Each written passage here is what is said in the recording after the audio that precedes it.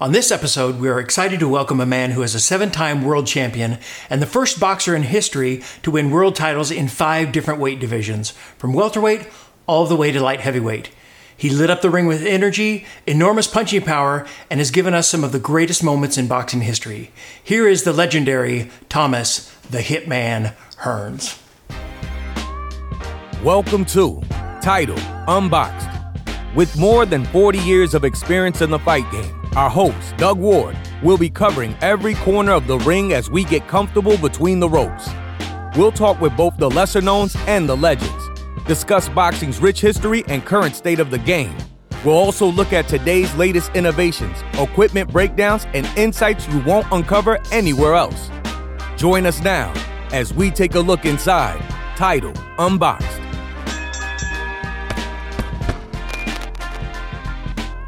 Thomas, thank you so much for joining us on Title Unboxed today. Well, thank you for having me. I appreciate it. Well, the timing's great because we're just coming off of a recent kind of anniversary, a celebration, and that is the meeting between you and Sugar Ray Leonard 40 years ago. Wow. Yeah, time moves fast, man, when you're busy. When you're sitting around not doing nothing, time just passes by. That's kind of the way that goes. You know, I think it's fair to say, though, that that's got to be one of the greatest fights of the decade, and you needed Sugar Ray, and Sugar Ray needed you to kind of become the best boxers you could be and to make that statement in the boxing world. Yeah, that's a hell of a move because, you look at Muhammad Ali, Joe Frazier, George Foreman, all them guys up there. You talking about heavyweight, and we are smaller guys. Yeah. We are smaller guys, and we did well for ourselves. Well, and you kind of set the stage for the smaller guys to get those big paydays that they hadn't gotten previously. Right. Now they're getting them, and everybody very happy now. Yeah. You set some people up, yeah. Well, we're also coming off of, they just recently released the HBO documentary, The Kings, which features you and Duran and Hagler and Leonard. You obviously watched that and participated in it. How did you feel watching that kind of play out chronologically like it did as a series?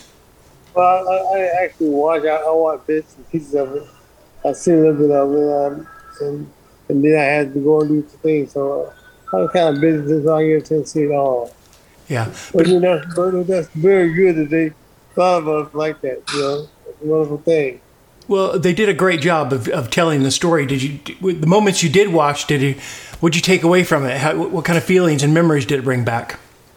Well, it brought back a lot of memories because, we did a lot in the boxing world, and we kind of made boxing what it is today. I mean, I ain't taking nothing away from Muhammad Ali and the guys back then. The guys did a great job, but I think that me and Leonard had something to do with the boxing to change it around a little bit. Well, absolutely. I think the popularity of boxing kind of waned a little bit as Ali was leaving the scene, and you guys definitely, individually and as a group, brought boxing back to the forefront again. Yes, really. I enjoy being able to make that happen and being a part of it because it made boxing exciting, and anything that make boxing exciting, you gotta be down. You gotta be down for it. I was definitely down for it. Yeah, that's obvious. So let's go back to the Kronk days. You walked into the Kronk gym as a young man and met Emanuel Stewart, and that was a relationship that was special in boxing. But what was it about the two of you together that made that connection and really just that worked so well together? The two of you as a team. Because men, we understand what we were doing with each other. We need each other in order to be somebody to make a name for ourselves. And we got together and decided we were going to chat and do everything we possibly can to make things boxing good for each other. And that's what we did. We got together and made plans and made things happen in boxing. Well, the Kronk colors, the doors of that gym are iconic. What was it like as a young man to walk into that gym each day? Were you feel like you were going to war every time? Did you feel like you were at home? What kind of memories or feelings did that instill in you? As I can remember when I first started there, wasn't like that. It wasn't anything like that at all. And as we went on and went through the years, things started to change. And when things started to change, everybody started noticing the change. And everybody liked the change. So we just kept it going. Just kept to stay with it. Well, we saw all the fights you had in front of the cameras. What about behind the scenes? Who are your toughest sparring partners? There had to be some fantastic competition back then in the gym. Who are those guys that were toughest for you or gave you the most best work?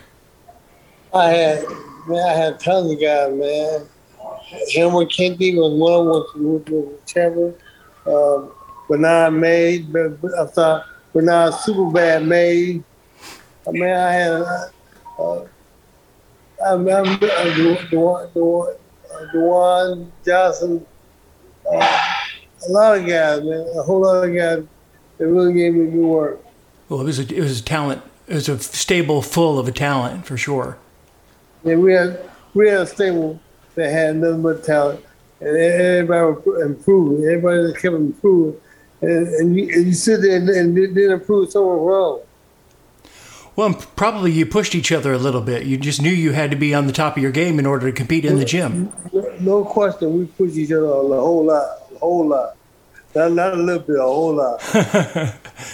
So let me ask you this: there's some stories out there about Emmanuel and Stewart and you and just in general. So let me ask you this, and you tell me true or false. As an amateur, you weren't a huge puncher like you became known for in the pros. I think I'd read where Emmanuel said that what he taught you, what you guys really worked on once you transitioned into the pros, was really squeezing your fist at the end of your punch. So as you made contact, you squeezed your fist just that little bit more to increase the impact. True? No, not squeeze your fist. Your fist will always be tight and hard, but it's the shifting of your body, shifting of your body. So it's really just in leverage and weight distribution. Right. Okay. It's just how you plant your feet when you punch. You don't plant your feet, your punch is not gonna be hard. Well, that was you're one of the few guys that when you made that transition into the pros, there was an obvious change in your fighting style. Oh, most definitely. Everything had to change. They had to switch over. Our first was a boxer, and then I became a boxer puncher. Yep. That's what changed things when I became a boxer puncher. At first I was just using the left hand, quick left jab, and every now and then the right hand with the right hand to have a hold on the punch. But now I use jab and shift. I got a whole lot of power behind everything. Well, and one of the best jabs in that division at that time, for sure. Thank you. So thank you very much. Yeah. Another thing was Emmanuel. He didn't like you getting massages before a fight. No, man. Massage is fine, but not the legs. As long as you don't mess with the legs. The legs is the main problem. Well, wasn't that one of the stories going into the Leonard fight that somebody was massaging your legs before the fight and he lit into him? That was a mistake. A very big mistake. We'll never make that mistake again. And the other one was cutting your hair. You like to get your hair cut before a fight, and he kind of thought it was like who's the guy, the Greek mythology that did get his hair cut? Yeah. He thought it was Bulu. Yeah. He thought if you get your hair cut, it weakens you. Yeah, it all depends on how you think. Whatever you think, then use this one to be. Yeah. Any? Did you have any pre-fight rituals like that? Things that you were superstitious about, or that you just regularly did heading into a fight? No, just don't talk smart to me before a fight, because you pile it up, you up on your butt. Yeah. So leading into that first fight with Sugar Ray Leonard, you had become a dominant force in the welterweight division. I mean, stopping Pipino Cuevas in a devastating fashion in a way that he'd never been stopped before, and nobody had ever seen that. And there was some rumors that the showdown with Leonard was supposed to happen before it actually did. Dundee pulled the reins back and said, "No, I'm not sure Ray's ready for that yet. We want to let the fight build and give it some time." Is that story true? Is there facts to that? Well, Dundee took his time before he let the fight go on, and he had thought and his beliefs of what's going to happen and how the fight was going to go. So we had to wait until we were ready to go. Well, in that fight, you really demonstrated for the first time your ability to box, at least on that kind of a stage. And people saw, wow, this guy isn't just a puncher; he's a boxer. How did that impact you going forward? Beyond that fight. Well, we sit back and we concentrate a lot. We concentrate on. I concentrated and thought about what I had to do to be successful in the fight, and that's all I wanted to be, was be successful. So I sit back and I thought about how I'm going to approach him, how I'm going to start all off. Start the fight off with the jab to work. And once I get the jab working, I can do anything I want to do behind the left jab. Well, it's all about the jab, right? I mean, the jab dictates the pace of the fight, the distance of the... The jab sets everything up to happen. You use your jab properly, you make anything happen you want to make happen. Yeah. So let's skip ahead to then your fight with Roberto Duran. That, in my opinion, that was one of the quintessential Thomas Hearns fights. I mean, I don't know that anybody could have beat you that night. You were so focused. It seemed obvious from the very first second of the first round that you had a game plan and you were going to stick to it, and there was nothing going to stop you. Any Duran that showed up that night probably wouldn't have fared much better. How do you feel about that? My thought was, I had my mind made up how I was going to approach the fight and what I was going to do in the fight. And I kept my mind set on going to him, being direct and strong. And once I got his face, to show him how I really were. And I showed him, and he didn't like it. And I knew if he didn't like it, it was easy fight. So you could see even before you dropped him. I think you knocked him down there's maybe 30 seconds in the last round. You saw before that, okay, I've got this. I've got it. Round? The first round. Okay. I think you knocked him down 30 seconds towards before the end of the first round, right, and then dropped him again before the round ended. At what point did you really get a sense, okay, I got this guy, it's just a matter of time? Well, once I see he having problems with left jab, the left jab is the key to the fight. Because when you get a man watching the left jab, once you start watching the left jab, you do anything else with left jab. And I seen that was happening for me. It made it easy for me. Well, and really set him up. I think he thought you were going to go to the body. Instead, you dropped and come over the top of that right hand. That was all she wrote. That's why I told you it made it easy for me. Because I faked doing one thing and did something different. He was not ready for that. Yeah. Well, and that kind of set the boxing world on notice. If they hadn't before, they were then, because that was. You did to him what nobody had ever done before and has never done since. I'm telling you, Duran's not even got to fight. No. Not for anybody. When he wants to fight, he can fight. Yeah. And then that really set the stage for the Hagler fight. And you knew going into the Duran fight that you had to put on a dominating performance to get Hagler in the ring. Yeah? Yeah, I had to put that performance on to get the interest in fighting. So heading into the Hagler fight, had you planned from the onset to take it to him, to be aggressive, or had you toyed with the idea of boxing and staying on the outside? No, I started about boxing. I said, no, I can't box because he's a left hand. He's softball. I said, I got to take it to him. I can't play with him. I got to take it to him and try to get him out of there. I did just that. I took it to him. I tried to get him out of there. Unfortunately, things changed. Well, but you busted your hand in the first round. Do you think things might have gone differently if that had not happened?